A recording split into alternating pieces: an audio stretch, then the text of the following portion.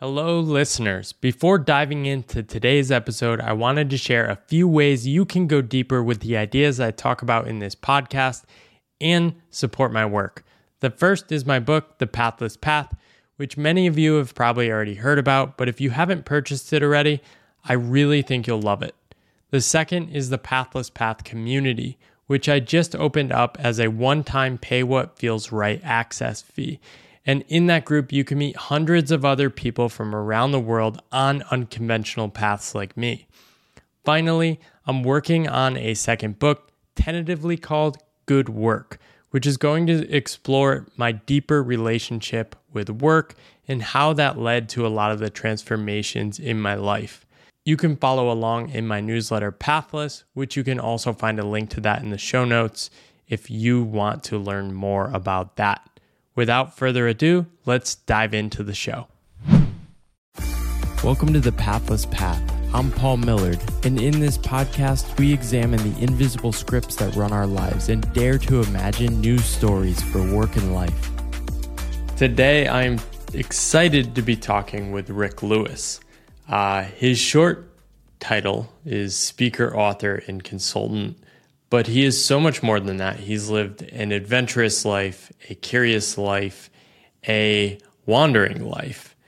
Describes himself growing up as a socially anxious kid and now speaks in front of large audiences for a living. So excited to explore that transformation. He's done a bunch of other stuff, including being a child actor, competitive sports, street performing, all sorts of things. I'm excited to explore that with him today. Welcome to the podcast, Rick. Thanks, Paul. Great to be here and great to get to finally meet you. We have so much to explore, but with all my guests, I like to start with the stories and scripts that you grew up with. Everyone has some scripts that sort of shape what they think about what they're supposed to be doing in adulthood as they get older, as they come of age. What are some of the stories and scripts that stand out that you grew up with? Yeah, that's a great question. Yeah, I grew up in a family that was remarkably drama-free, at least on the surface. And what it took me years, and I've not thought, your question is just prompting me to dive into this, and I don't know if I've ever unpacked it this way for myself, so this will be interesting. But my parents are very kind, super supportive, encouraging individuals. So I grew up in an atmosphere where I was told, you can do whatever you want. We believe in you. We support you. They supported me to follow some very unusual paths of interest, including when I was in grade, junior high and high school. I did not go out with other kids. I didn't party. I had no interest in that. I was in my backyard learning how to juggle 5 balls and riding unicycle. And I had these strange passions and they just supported me to pursue the things that I was interested in, whatever those were. So on one hand, I got an incredible amount of support and license for being myself. But in terms of like hidden scripts, my father, being raised as a 50s male, was not expressive. He was not, let's say, emotionally expressive. Very intelligent, very bright, articulate guy. Both my parents are. But the amount of emotional expression that was exchanged on the surface, a kind of, I guess, emotional vulnerability, that I didn't see as much. And if there was tension, it was under the surface. It was not talked about. There was no let's slug this out and work through it and deepen our bond together because, we're going to go through the conflict. I never saw that done. I had no clue about how to do it. And as a result, as a young person I was, very passionate about a lot of things. There's a lot I think I just stuffed because I just didn't know how to put it into a conversational atmosphere.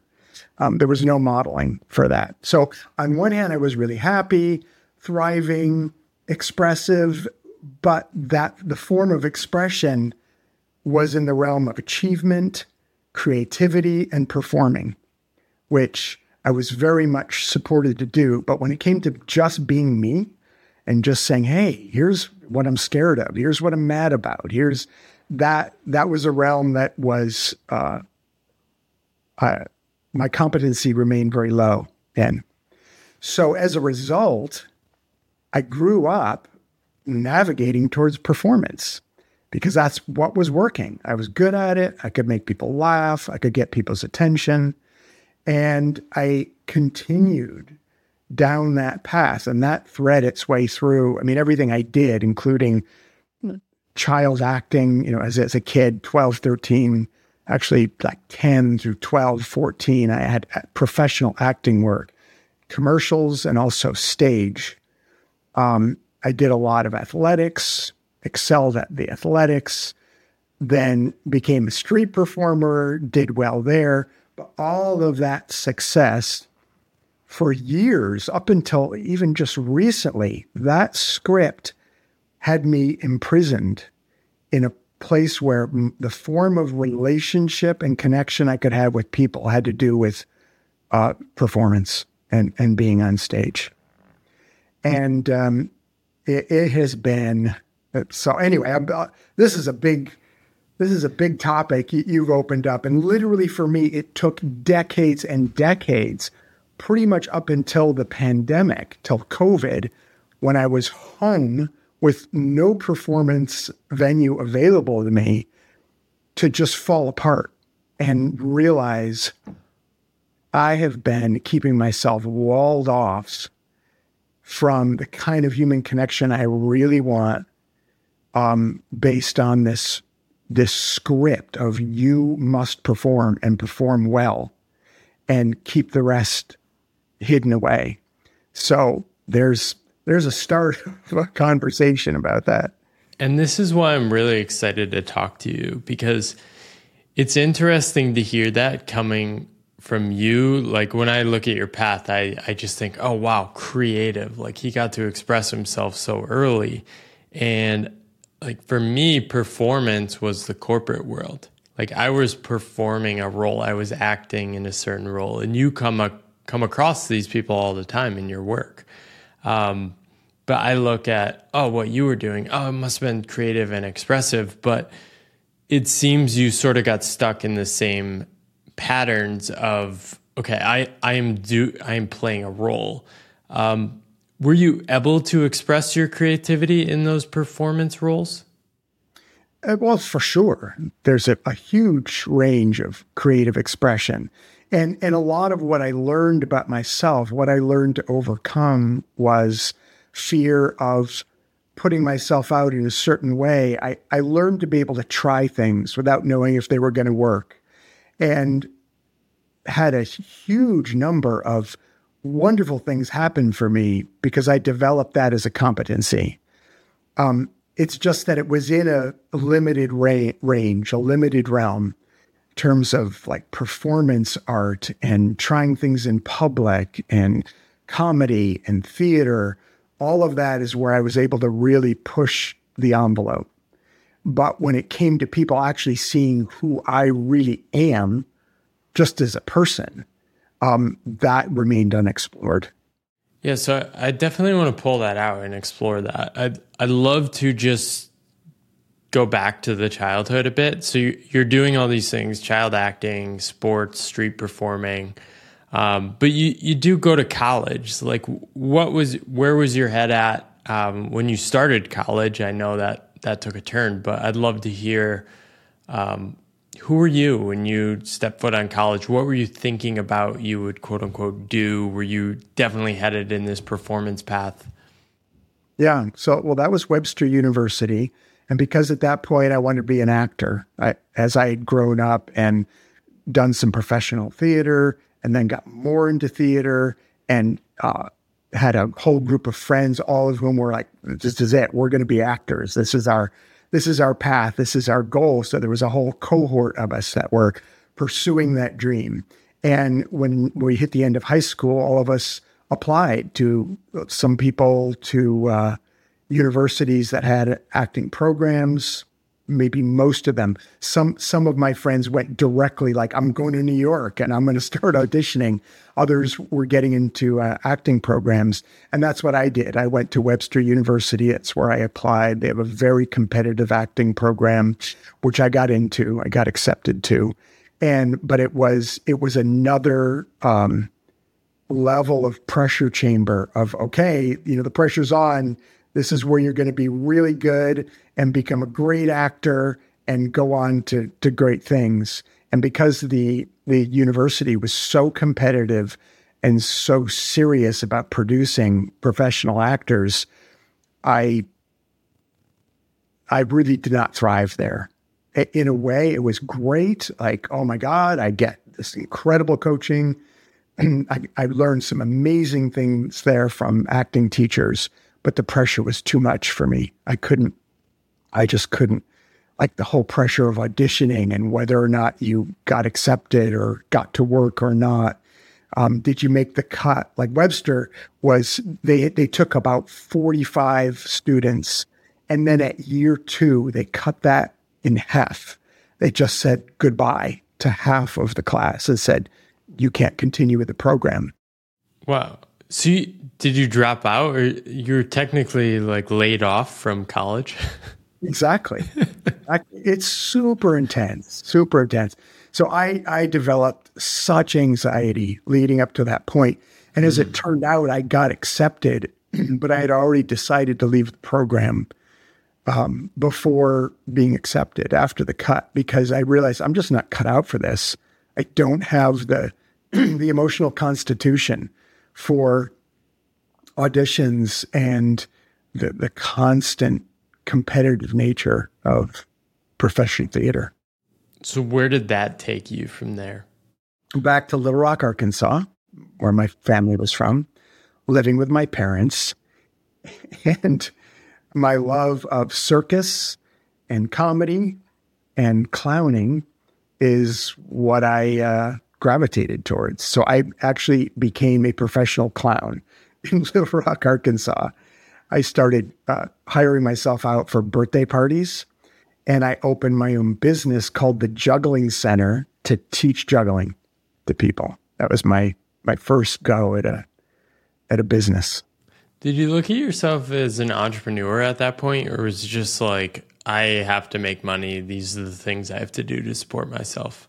I was always really entrepreneurial. I always had an entrepreneurial mindset and wanting to do things for myself, be in charge of my product and my delivery and services. And yeah, I'd always felt very entrepreneurial. But it did not occur to me in terms of being an entrepreneur. It never occurred to me to just do anything that would make money. That was not ever even an option for me. I knew what I loved doing, and I felt pretty hell-bent on, I'm going to find a way to do what I love doing, rather than, I never, ever had a restaurant job. I never flipped burgers. In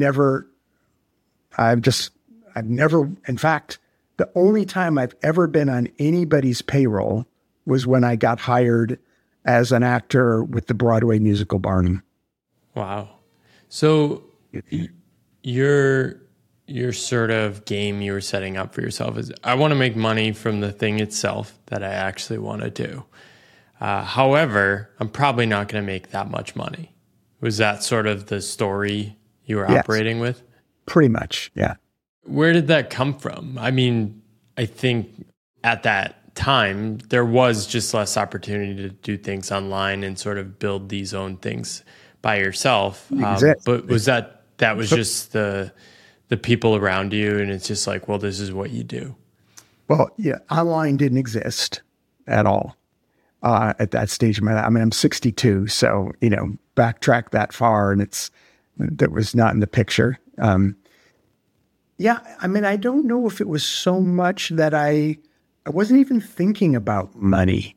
Like I grew up in a middle-class home. My parents are very frugal. I never had high needs in terms of, all I needed to do was subsist. If I could figure out a way to support myself and do what I love, that was the goal. And there was never a thought of, I just didn't have, my sights weren't ever set on wealth or a need for material comfort.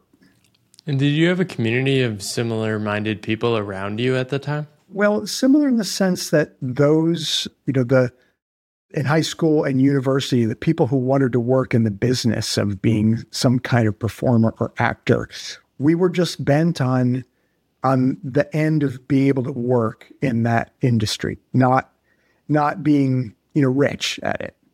It was really for the art of doing it. That was the prestige around it, was that we would be doing that activity, not how much we'd be making from it. Yeah. This is something I think so much about it. I know with writing, you've taken the self-published route as well with the book you eventually wrote further along your journey, but it feels like such a special thing for me that I actually just get to make money directly from writing because I love writing. It's sort of mind-blowing to me because in my previous path, it was always you do this job to get the next job and you do this job to get the money. And you're sort of never directly aiming at the thing. And I think aiming at the ends itself is a very underrated thing. But it's sort of like everyone thinks that's crazy now. Was that even the case then? Or do you think it was a little more of a conservative approach when you were growing up? In my limited lifetime, everyone has always thought that approach is crazy. It was the same. It was very, very small percentage of people who were doing that. And people would just look at me, my parents' friends, and just kind of I was from a different universe. The way I was going about things and what I was pursuing in terms of livelihood. Even my parents, who are very, liberal and supportive, they just kind of shrugged their shoulders. They're like, okay. My dad would say, so how are you going to make a living? You're juggling all the time or you're clowning. And I was like, I don't know, but I know without a doubt, this is my path. How do you know? What is that? Is that a feeling? Is that just this matters so much? What is that? Joy. Just absolute joy. When you have a reference point for something that just totally brings you alive when you're doing it. You say this in your... coming alive over getting ahead is sort of how I frame it. That's it. And because I just reread your book, which is just fabulous, by the way. I so resonate with your message here, but that's it. Coming alive over getting ahead. And somehow, I don't know how you get that orientation, whether it comes through the modeling you have for your parents or your community, or you're just born with it. But, there was never a question for me between those two things. I was never tempted to get ahead over do the thing that just made me feel alive. Yeah, the way I've put it to people is there is this state you can find that you feel so connected, so alive, that you stop worrying about the things you think you need to focus on. Yeah. But I don't know how to get there. I don't know the recipe of how you, the second person, you can get there. But knowing that state exists should sort of drive you crazy and is I need to try stuff to try and find that state. Yeah. And it's interesting to go back to something you said earlier, which is that your parents were you can be whatever you want to be. And I think a lot of people do have parents when they are young kids that say these things to them. I heard this message, you can do whatever you want. Right. But then as you become an adult, you realize that nobody actually means that. Right. What they mean is you can be whatever you want as long as you're sort of employed in the similar way as everyone else. Right. Yeah, I think that's very true. I don't think there's generally an awareness of how incredibly corralled our attention is collectively as a culture into a very limited subset of activities, especially when it comes to occupation. And even when people think they're being very broad-minded or creative or open-minded, it's still about 3% of a 360-degree spectrum. And when you start getting outside that narrow band, you get pushback, emotional, psychological. And because our training, the way we're conditioned as we grow up, most of that pushback then comes internally. We don't even see that as necessarily external, that we've just inherited it through our upbringing of the culture, but it arises internally. And then you've got this inner war going on where, you know, your soul is like going, I have this idea or I have this new direction. And yet there's a tremendous amount of internal resistance to pursuing that, I think. And so you were definitely outside the box with your path, but it sounds like you also sort of created your own prison in terms of what you were capable of for a while as well. And things seem to shift around the '08 financial crisis. Is this right? Yeah, well, there were two big shifts. The '08 financial crisis was the first one. And then very similarly with COVID. I mean, and both of them were economically induced, those crises, because in '09, I had been a comedian for like 15 years at that point, and getting good work coming in just from referrals and word of mouth. And then in '09, when the economy tanked, that's the first thing that gets struck off of budgets for corporations. It's meetings and events, especially entertainment, is entirely discretionary. So that went away instantly. And my phone just stopped ringing altogether. And my wife was 4 months pregnant. I had 2 teenagers already and 0 income. And the bank account was just going in one direction. And interestingly, it was one of the only times I went, okay, I'm an adult now. I've got a family to support. I better go get a real job.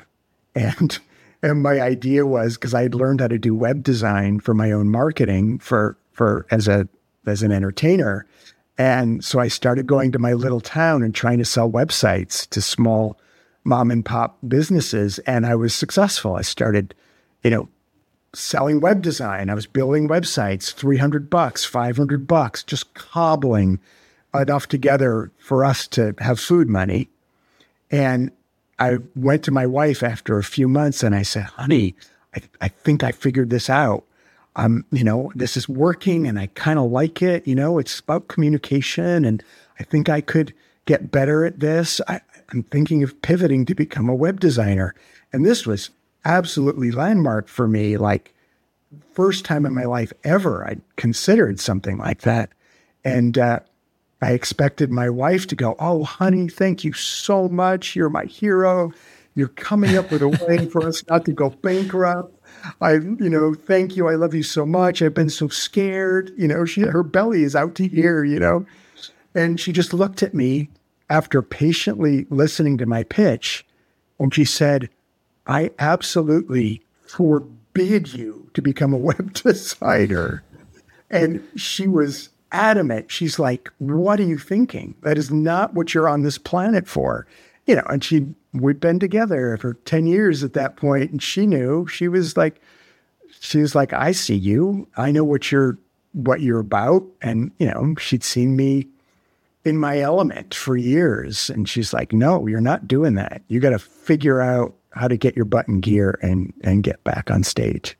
That's such a powerful story. I mean, I think I'm also lucky. I've been married, I think, almost 5 years now. But yeah, similar belief from my spouse. I think I talked about getting a job a couple of years ago, and she's like, I don't think that's you. Right. But it's very powerful to have that behind you. And I think sometimes people will project, oh, don't you worry about this, that, all these things. And it's like, actually the belief of people close to you can override a lot of those things. Absolutely. Do you have other people in your life that are sort of those believers for you? Is your wife one of the biggest ones? Well, I have a lot of those people now. After doing a lot of work, basically since the pandemic. I mean, that was, since the recession in '09, that was my first big leap into, I mean, I'm a speaker now. I make a living speaking. Up until that recession, not only did I not speak on stage, I was a silent physical comedian. I didn't talk at all. I made a career out of not revealing anything about myself personally. That's how afraid I was of people seeing the real me. So outside of my talents, like the things I could do physically, juggling, acrobatics, the street performing, the athletics, that's what I allowed people to see. And so when I hit this point where my wife said, hey, you got to figure out how to get back on stage, the reality was that I knew from the industry is the first thing they're going to hire isn't entertainment. It's going to be something that speaks to the ROI of the company. They're going to want speakers, people with thought leadership, people with ideas. And I had seen a ton of this as an entertainer. I watched speakers before me and after me, and I'm like, okay. So that was where I really got challenged, because I had the thought, gosh, I've seen a lot. I love personal development, something I did privately, had a lot of thoughts about. And I kept thinking, gosh, I could probably speak, but I was too scared. So I never did. And so my hand was forced at that point. And that's when I sat down to write the book. And that was huge turning point. So you sort of started out when you were younger to deal with your social anxiety of performing, to kind of break through that. And then it seems like at some point you sort of plateaued into creating your own cage for yourself. Yeah. It's interesting how that pattern seems to happen across so many domains. Is that the sort of growth is aligned with what you're doing. You're going deep into it. This is how it was for me in the corporate world. It was so expansive and explosive. And then it just like plateaued, but it sneaks up on you. Right. And you can stay in that state for such a long time until you have these external shocks. Right. Do you do anything now to make sure you're not also constraining yourself now? Yeah, all the time. It has become over the years, especially the last 15 or 20, it's a constant process of interrupting patterns, trying new things, putting myself in uncomfortable situations, unfamiliar situations. And now that's where all the fun is. That's where the juice is. It's not fun in the sense of, in those moments where you're dreading saying yes to something, but there's a particular feeling internally for me when I'm wanting to veer off the side of something and not meet it head on. There's a quality to my evasiveness internally that is an immediate cue to like, okay, I need to do this. I need to open myself up here. Yeah. Any recent examples of that? Sure. Actually, a good example is Rite of Passage. It was in my first cohort just, a year ago or so. And, David, and it's so interesting to me because anytime I get myself in a circumstance where someone else is the space holder or the authority, doesn't matter what the age discrepancy is, or that I immediately overlay this. That person is in charge, they're the authority, and I'm now need to be submissive and silent and in the background. And so it was actually in one of David's main sessions, he was speaking, and Will, David's partner, opened up the floor for comments. And I had a question that I was holding internally. And the moment Will said, does anybody have any questions for David? My immediate entire bodily response, because there was 300 people on the call, David speaking, my instinct was, oh my God, there's no way I can raise my hand right now. And the moment I had that thought, I went, shit, I have to do it. I have to, because it's those moments where we peel off and defend our withdrawal that we shrink our lives.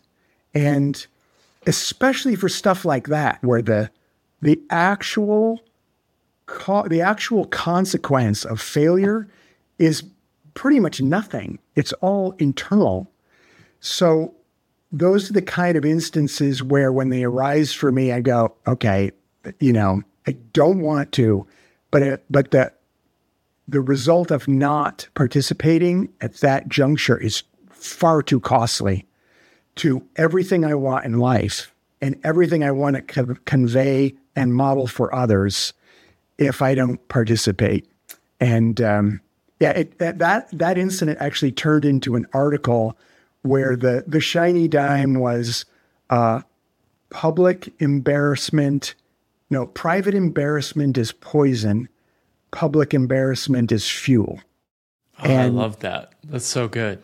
That has become a really guiding motto for me. It's like, okay, if I allow myself to be silent and privately embarrassed, and then I'm falling asleep with my head on the pillow going, dang, I didn't do that thing, that is so much more hazardous than flailing in public and having, people even criticize or judge or just ignore you. Yeah. This is something I feel so powerfully on my existing path is I've become much more in touch with the cost of inaction.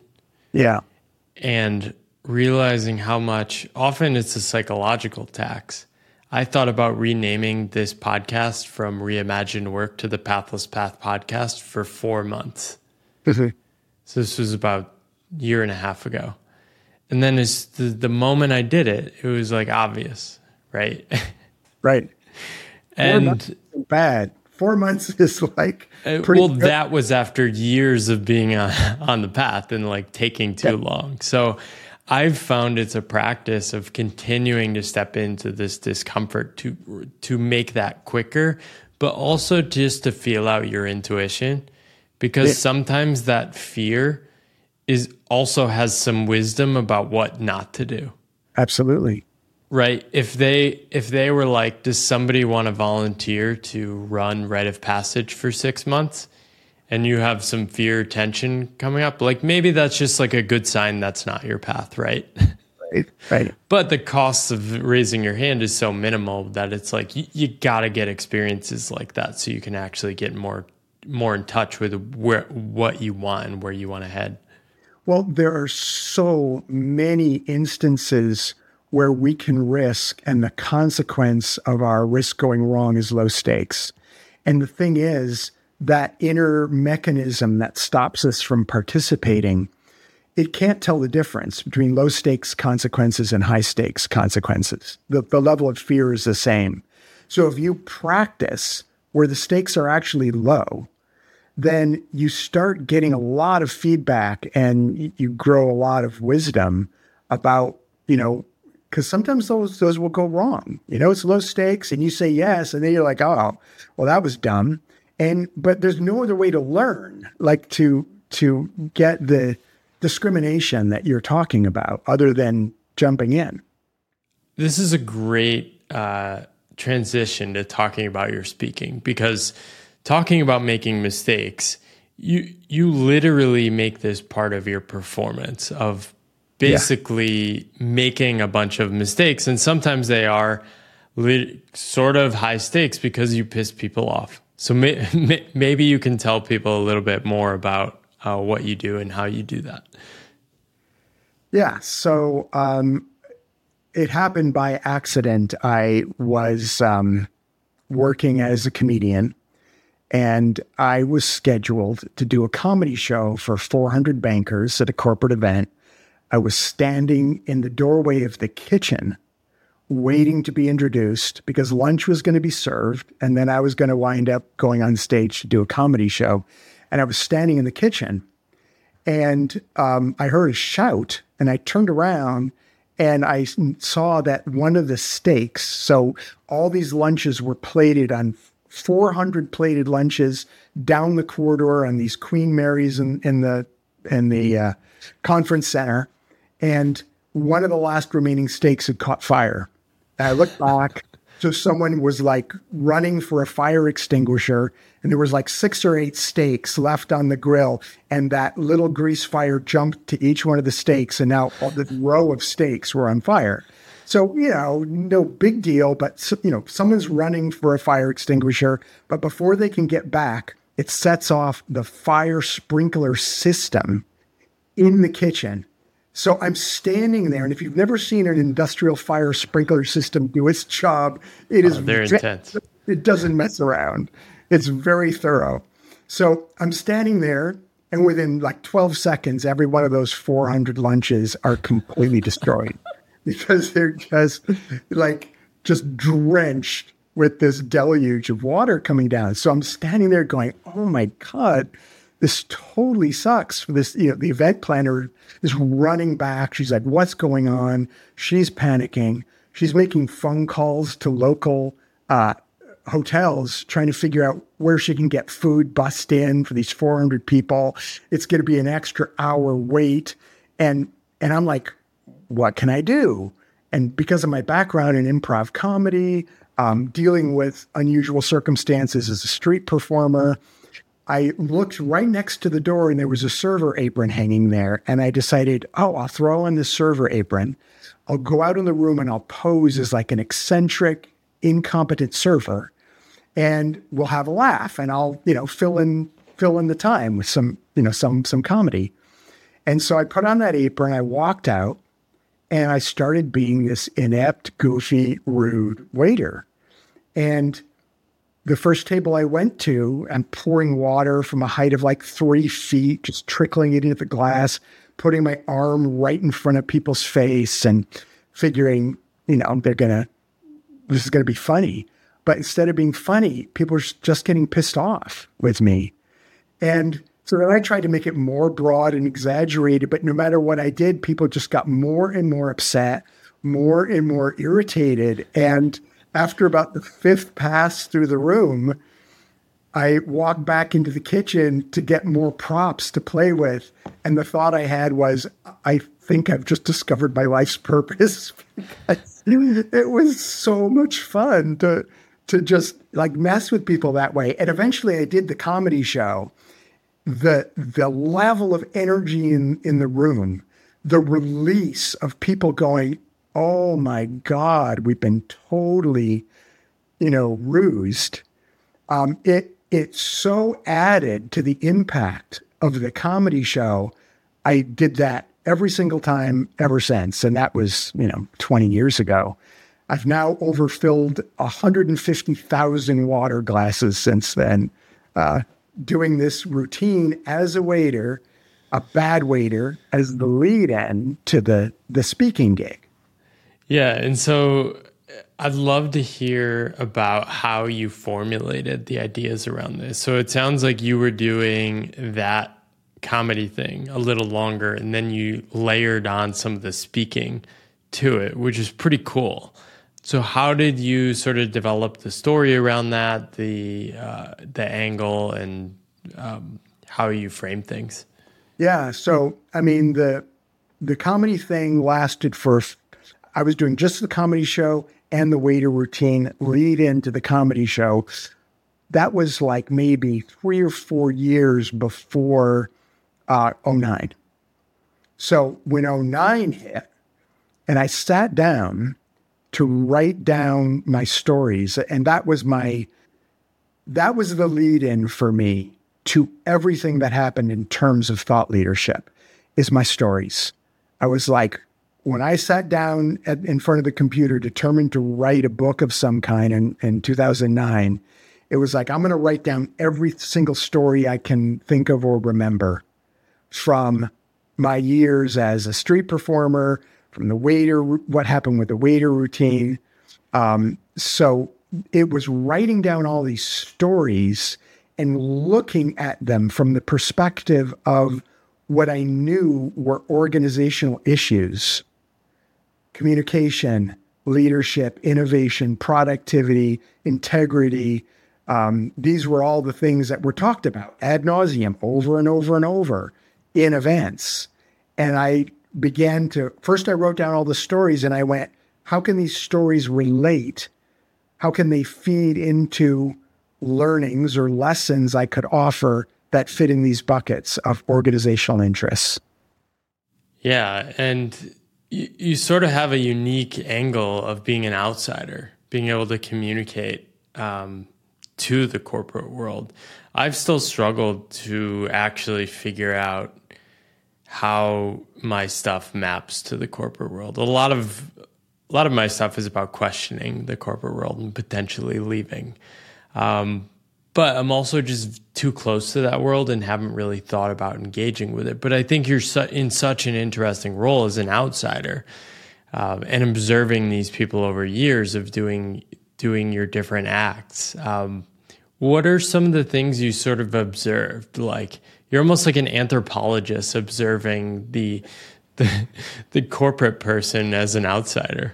Yeah, no, I've called myself an accidental sociologist through this process, because having observed the behaviors as a fly on the wall in the corporate realm and just watched how people talk and behave and move, and especially under the theatrical stress of my bad waiter routine and how people are together culturally as a corporation in relationship to me.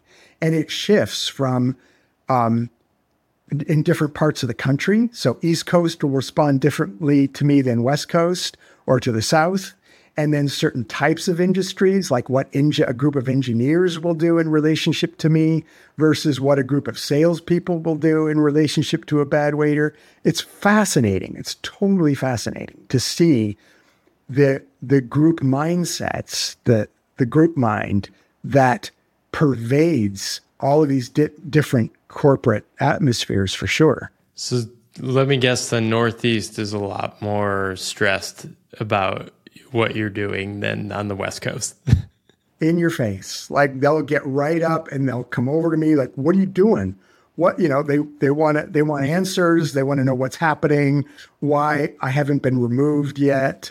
That's much more the trend, especially New England area. West Coast is like, everyone is so laid back and so like, we'll wait and see and give the benefit of the doubt. And when you get to Canada, it's even worse because, Canada is the I'm sorry, capital of the world. So people wouldn't say, it's very English, people wouldn't say anything here that like go behind the scenes to try and work things out. Wow. And so what are some of the big takeaways of what you're trying to communicate from this experience? I know a big thing is about sort of breaking the rules. Yeah, I mean, there are a lot of levels to it, but the biggest takeaway, the thing that I most enjoy getting to share with corporate audiences, is this hidden rule structure. So the book I wrote turned out to be called 7 Rules You Were Born to Break. And the only reason I stumbled on that is because I first wrote down all the stories, so many stories, like maybe 100 different stories. And then I just had to look at them. I mean, I literally spent 2 months like looking at them going, what is this? What are all these stories about? Why is my attention drawn to these particular episodes over and above all the other things that have happened in my life? Why do I care? What is it saying? And it took me a long time. I was obsessed. My wife was just like, will you please get on with it? Just like publish the stories. And I'm like, no, there's something, these mean something. There's a through line here that I have to find. And looking at all the stories, it's when I realized, oh, these are hidden rules that we follow in our culture. These are ways we behave that undermine personal and organizational excellence because we're unconsciously wed to obedience and this rule structure that nobody talks about, but everyone just follows.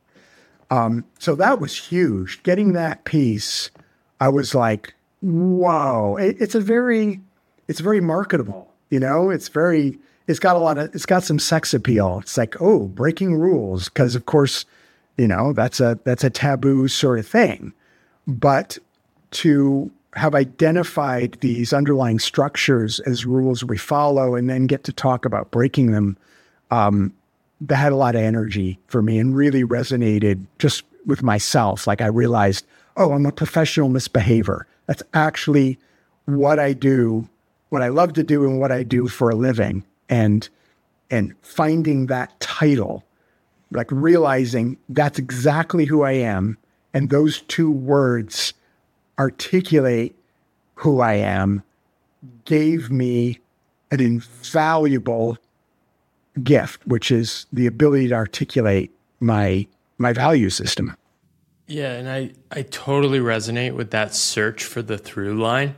I have a very similar obsessive of like, how does this fit together? How do I connect the dots? And I think this is an underrated thing because if you find something that feels true and real to you, you can be excited about it. And in terms of writing a book too, I think a thing people don't, they underestimate with a book is the potential of actually loving your message. And if you love that message, you can continue to talk about it for years. Absolutely. Like, this is why I didn't really do a launch, because I was like, well, I'm just going to keep talking about this. So it's either going to succeed over the long run or it's not going to succeed at all. Either way, I'm going to keep talking about it. I love that. And it totally comes through in your book. When I read your book, like that passion, that joy, and I noticed you said in the book, like this was not a burden to write this. It was a joy. It just came out. And God, do we need that? We need people in the world who are putting their attention on the direction the horse is already going internally and psychically for them. Like being willing to sense what that thing is and move with it and serve it. Like, can't imagine how, if even a small percentage of people in the world were doing that, how it would shift everything that's happening for us globally as a human species.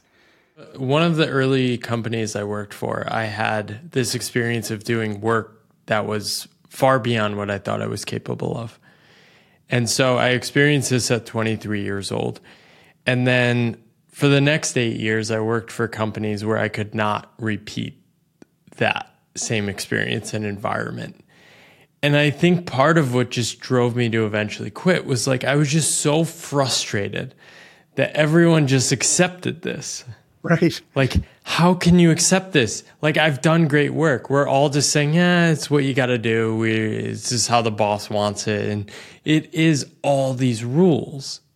And even after quitting my job, I then have all the freedom, but then I have all the responsibility of then figuring it out, which is also hard because there's so many rules. Oh, you're supposed to do things this way. You're supposed to publish it this way. This is the best thing to do. And it's like, it is so hard to just strip away all those rules. Do you have practices or ways of sort of experiencing? Like, I don't even have the words to describe what I'm trying to say right now. Like, maybe you can help me connect what I'm trying to say here. You mean, how do you as an individual, how do you expand upon that competency of being able to fly under the radar of the rules and engage what's true for you? Well, I think you don't even know there are rules until you're looking back and realize you were following them for no reason, right? Right. So how do we find those edges? Well, I mean, so the stuff I've been providing for people, and these are tools that I made up basically for myself, that I use for myself. So the 7-rule model is most applicable to me. Like, that's what I went through and went, okay, here are the stories. And a lot of the stories in my book are ways that I followed the rules to my detriment. And telling stories. So as a framework, and there's lots of models out there. You can use the Enneagram. You could use Myers-Briggs. You could use, there's so many models where you can look and start to self-observe.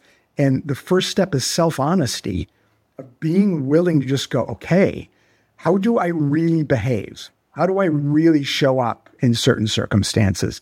How am I really feeling internally?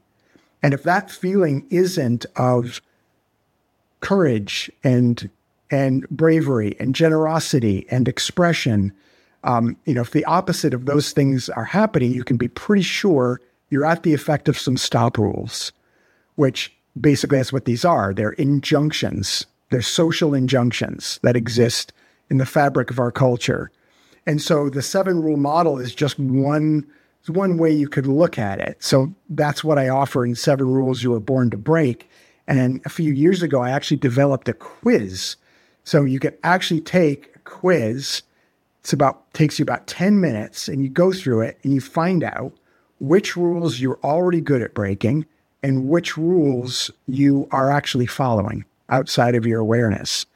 And so this is my passion right now, this is what I'm using in my corporate presentations, is I put everybody in the audience through the quiz, and I get them into dialogue and discussion about, okay, let's look at how you are actually following these rules. And they tell stories.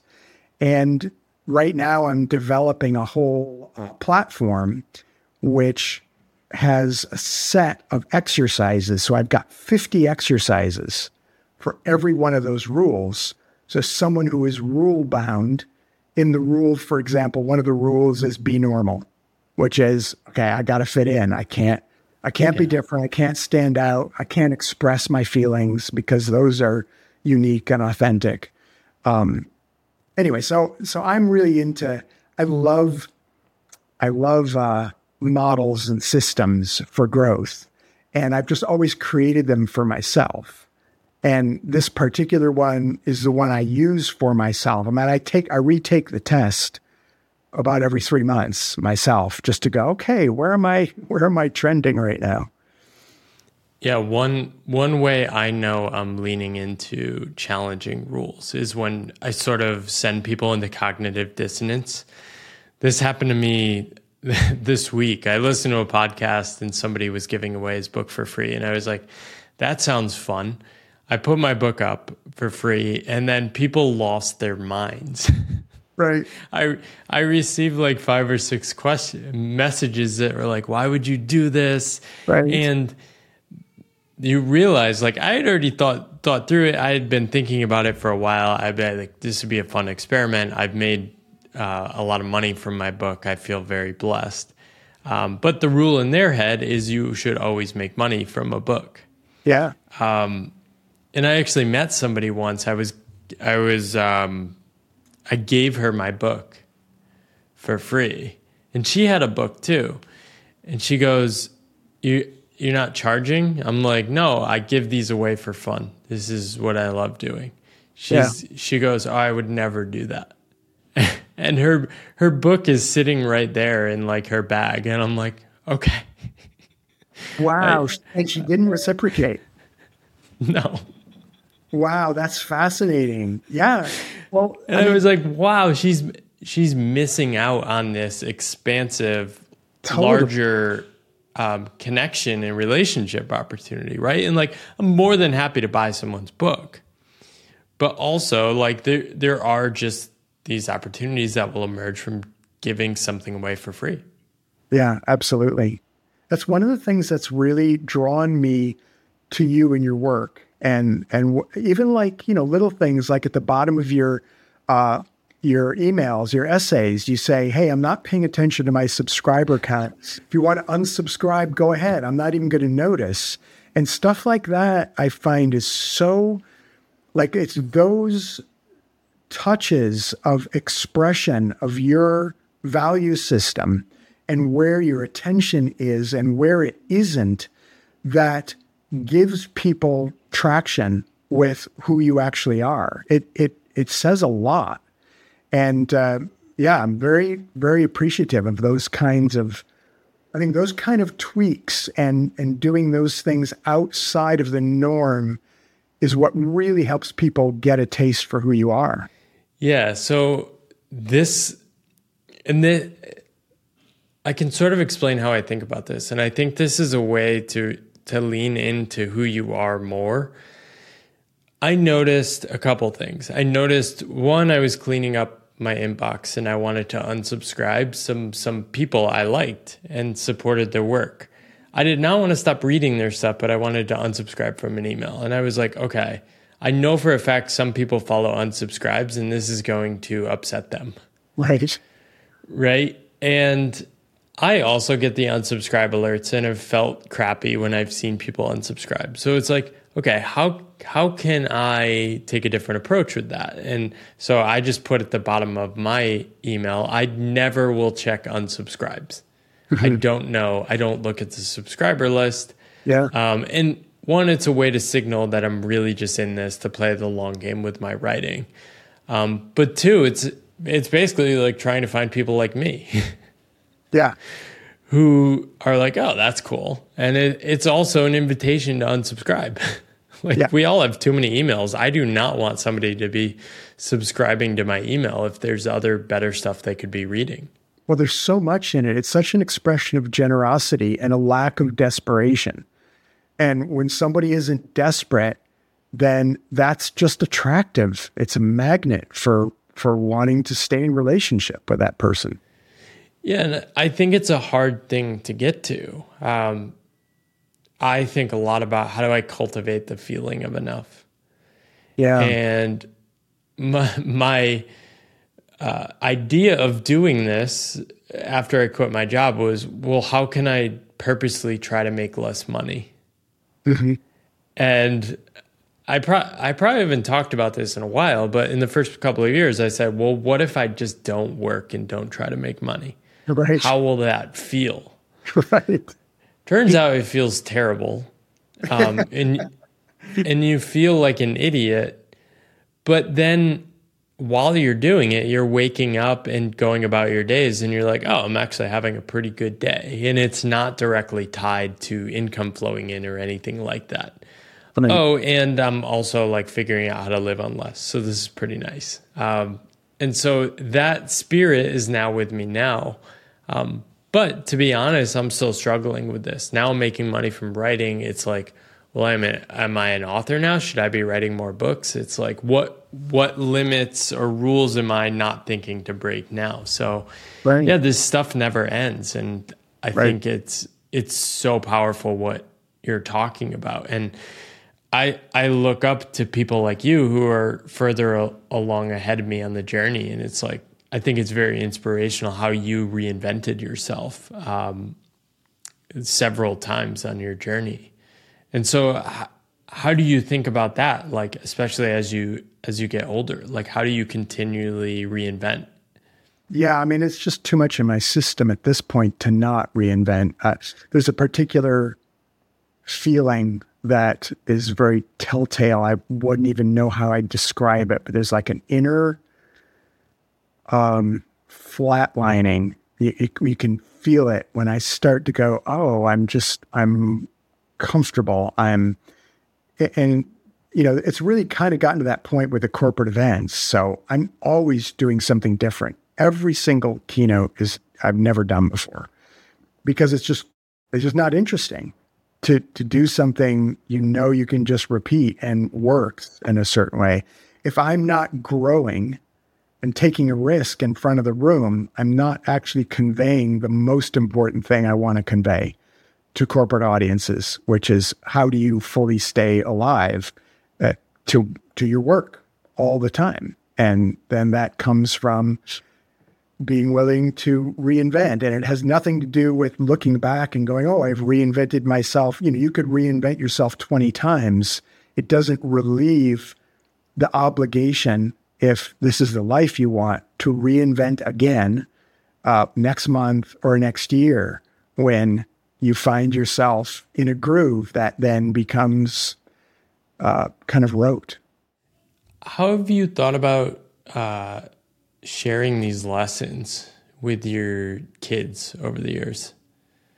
And like just thinking about being on an unconventional path and how that interplays with being a parent is something I'm very curious about. I'm at the beginning of my journey. Yeah, that's a huge subject. Yeah, that could be a whole podcast. Yeah, absolutely. Parenting is such an incredibly humbling experience. And if it's not a humbling experience, then you're not doing it right. Yeah, I think it's interesting you say that. I think one of the biggest shifts I've realized, I'm 10, 11 months into this, but I think I had this idea that it was like you become a parent and then this parent is this fixed thing. And then like quickly, the first year, you're basically a new parent every week because it changes so rapidly. And it really is this constant unfolding and humbling experience. It never ends. As your kids grow, they're constantly evolving. And in a different stage of life, you have to be a different person to serve them. And, for a great measure of that time, you're going to fall down. You're going to miss it. And your kids are going to push you right up against things you never, you thought you successfully evaded from your own upbringing, things that pushed your buttons or you weren't comfortable with, that you figure, okay, I'm past this now. I've created an adult life that's fashioned around the areas that I am comfortable. And your kids show up and go, hey, here's, look at this. And your way of interacting with them, what they gravitate towards, their way of being will go back and ferret out every last one of those undealt with areas and make you look at it again. That's parenting. And if you're not open to that process, then what you wind up doing is shutting your kids down in those particular areas that you're still uncomfortable with. And so it's like just the beginning of a whole entire growth phase that's, I'm scared to think of who I would be without my kids, of the kind of person I would have become without my kids. And what do they say about the kind of work and path you do? Well, they love it. They find it very admirable, and they're very enlivened. That's so cool. They're enlivened by the fact this is what I do for a living, and I think it's really helped them inform. They're all very much. None of them is looking for a conventional path themselves. And that's interesting. Me and Angie sort of assume that our child is probably going to want to work in the corporate world to rebel against us. I mean, they might. Everyone's and everyone has their own path. But I think it's entirely possible someone could be raised by people like you and Angie and grow up and be a corporate employee and still be their own unique person. It's much more a function of your inner context than your outer environment, I think. And, to raise kids consciously enough that they have some sense of themselves and they know at base they've been supported and honored to be authentic to themselves. What an incredible gift to your kids. It's what the world needs. And, I think in the process of doing that for your kids, we recover ourselves as well. It's a whole realm of learning I had no idea existed. Yeah, it's been a fun journey so far, and I can't wait for the rest of it. Well, your daughter's so lucky that you are approaching parenting this way and leaving as much time and space for bonding with your kid and your family. And that's just super fortunate. I'm inspired by your early life wisdom in that respect. I appreciate that. It's a learning journey, but I appreciate that because we're trying to be really intentional about that. And it's different. We're breaking the rules. And I feel that too, which is why I sort of look to people like you as role models. So thanks for paving the way ahead of me too. I wanted to ask you, I know many people around your age, and the game for them was retirement. Retirement was winning. That's the off-ramp. You could finally get some relief. You love what you're doing. And when I think about work in the future, I don't really care about retirement or 100% off-ramp. How are you thinking about like the next 10 years of your journey? Exercise, good diet, enough sleep so I can keep going as long as possible. That's pretty much it. I can't imagine, why would you ever stop doing what you love doing? It just doesn't, there's a certain reality to aging, which is very sobering and catches up with you. And suddenly you're going, wow, I don't have the energy I used to have. I don't have the stamina. And, doing what you love really slows that process down. You keep a lot of energy and stamina and motivation when you're doing what you love. But the pure machinery element of it, I can see the direction it's headed. You see the writing on the wall. It's like, oh, okay, we're on the downward slope here. But I can't imagine just continuing in ways to serve however I can. For me right now, that really looks like wanting to support and train and find people who can be ambassadors of authenticity on stage. I'd like to support people who want to speak, who have expertise and mastery in different domains.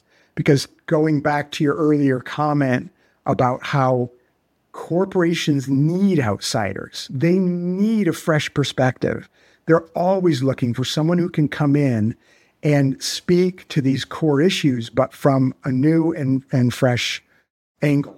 Because, people tune out in corporations. When the same manager says, okay, we're going to talk about teamwork, everyone just, they go on autopilot. So I would love to support, at this stage, I'm looking to support people who are younger, who can do some version of what I've committed myself to doing, which is kind of be a disruptor in the corporate realm from the inside out, by being authentic on stage, just by being a real human in the corporate environment. Yeah. I mean, I haven't done any speaking on my path. I actually did a little more speaking before I quit my job. What like advice would you give to someone like me in terms of if I were like, okay, I want to try to do speeches, like I don't know how to think about that. I know how to tell somebody how to get started writing and sharing ideas and potentially publish a book. That's all like super obvious and simple to me. I have no idea what it even means to think about like speaking. Yeah, no, that's a great question. Well, I want to start a podcast called What Can I Say? And the podcast would be me interviewing someone like you, and we walk through a conversation to get to the heart of what do you have to say that would line up with the corporate environment that would be valuable to them. So the first challenge you personally are going to face is that very few corporations are going to hire a guy to walk in and say, hey, you should quit your job and go question this and walk out now. Exactly. So, but your message is essentially just human empowerment.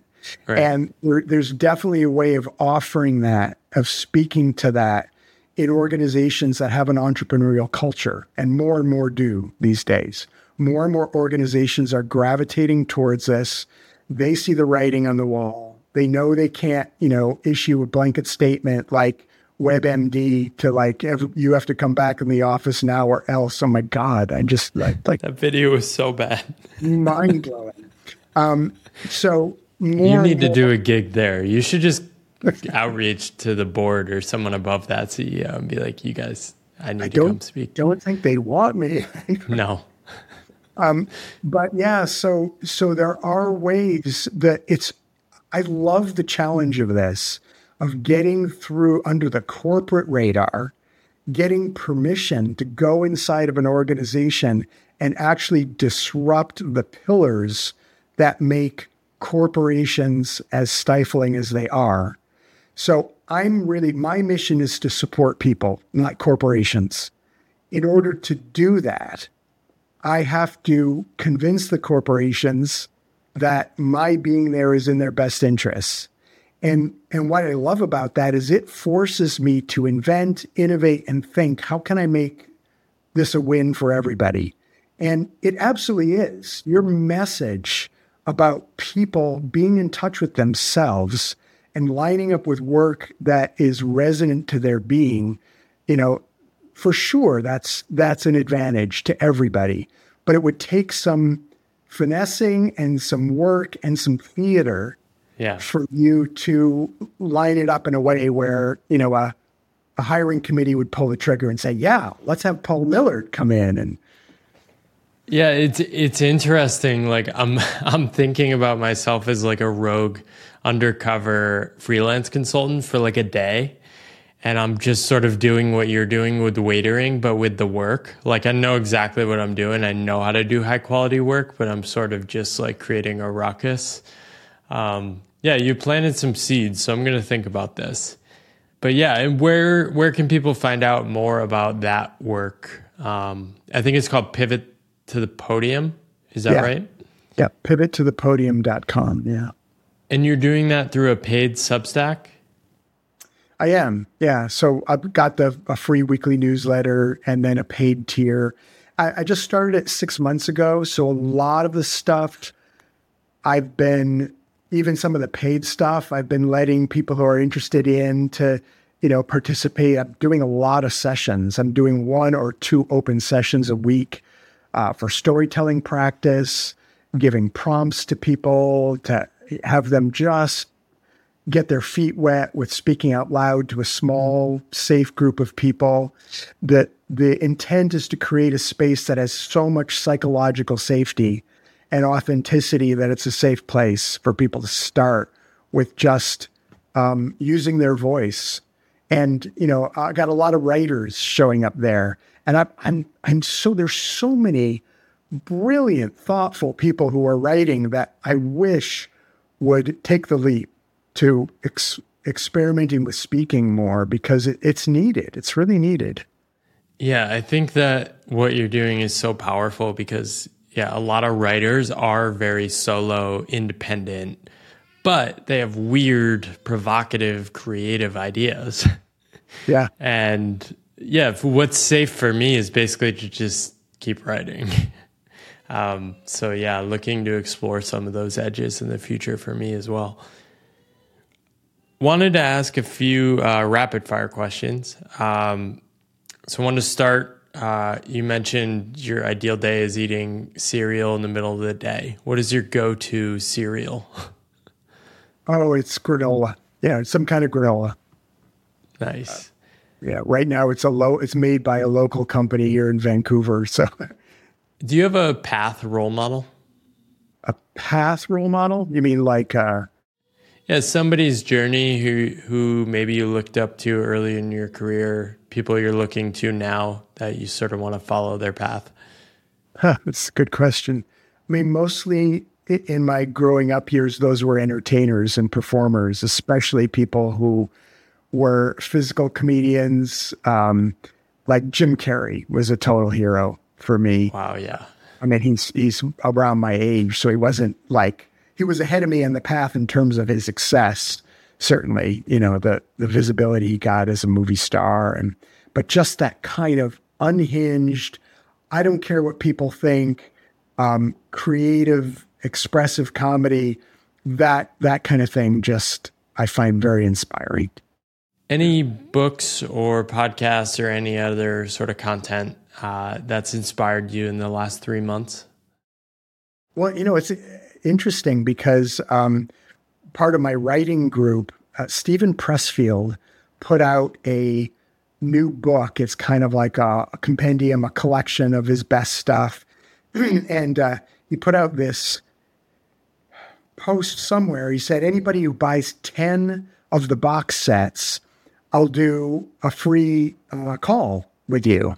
And so I went to my writing group. I said, hey, let's all buy one of these, and I'll ask him if he's willing to come speak to our group. And so we did. And he said, sure.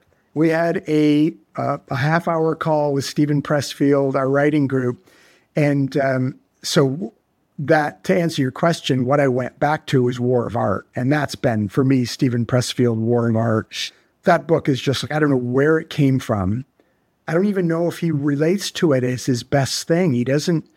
He talks more about his novels now.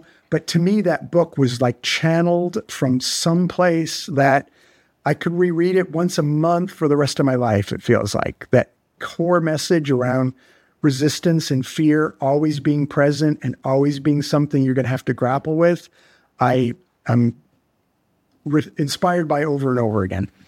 Yeah, it's such a raw channel of just like pure creativity. It's so good. Like if you do creative work, at some point you have to read The War of Art. Yep. That's beautiful. Where else can people learn about your journey? Maybe watch. So I definitely recommend going to Rick's site and watching some of his highlight reels from his speeches. It's pretty entertaining. But where can people learn more? Where do you want to direct people to of your current work? Yeah, Pivot to the Podium is really where I'm putting all my energy and attention right now. That's where I'm telling more stories, talking not just about speaking, but about communication in general, communication, authenticity. That's really where my attention is right now. So if people want to get the stuff that's most alive for me, pivottothepodium.com. And then ricklewis.co is my speaking site. So if anybody out there is looking for a speaker for a corporate event or knows of someone who is, that's where you can see like that highlight reel that you're talking about on there. And I also have a profile on Medium. I haven't been writing there for a while, and I intend to go back, but Medium's another place I've got some articles out. Fantastic. Well, it was a pleasure to deep dive into your story. I love what you're up to. I'm rooting for you. I hope you keep going. And thanks for chatting today, Rick. Absolutely. My pleasure. Great to meet you. And I hope we can stay in touch. Your journey is and mutually inspiring to me. Thank you. Thank you for listening to The Pathless Path. I love having these conversations, and if you want to support me, you can rate, review, or subscribe on your favorite podcast app. You can also follow me on YouTube, where I post all the video interviews of this podcast as well. Finally, you can always support me by buying my book, The Pathless Path. It's a book I'm really proud of and has most of my best thinking and probably my best writing in it. And you can get it for less than $20. So grab that. It's in the show notes. And thank you for listening.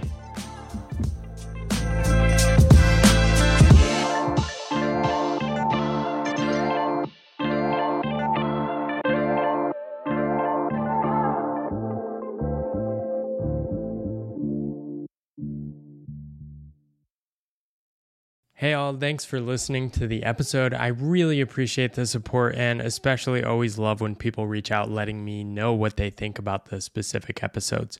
If you want to go deeper into Pathless Path world, you can of course check out my book. It's sold. It's going to hit 50,000 soon. I think by the time you're hearing this, it will probably have already sold 50,000, which is mind-blowing. But I continue all the support of people that buy and share the book. If you want to meet others on Pathless Paths, I have a community, which you can find at pathlesspath.com/membership. And you can join and meet hundreds of others around the world trying to make sense of weird paths and meeting others along the way. Thank you so much for listening. Hope you have a good day.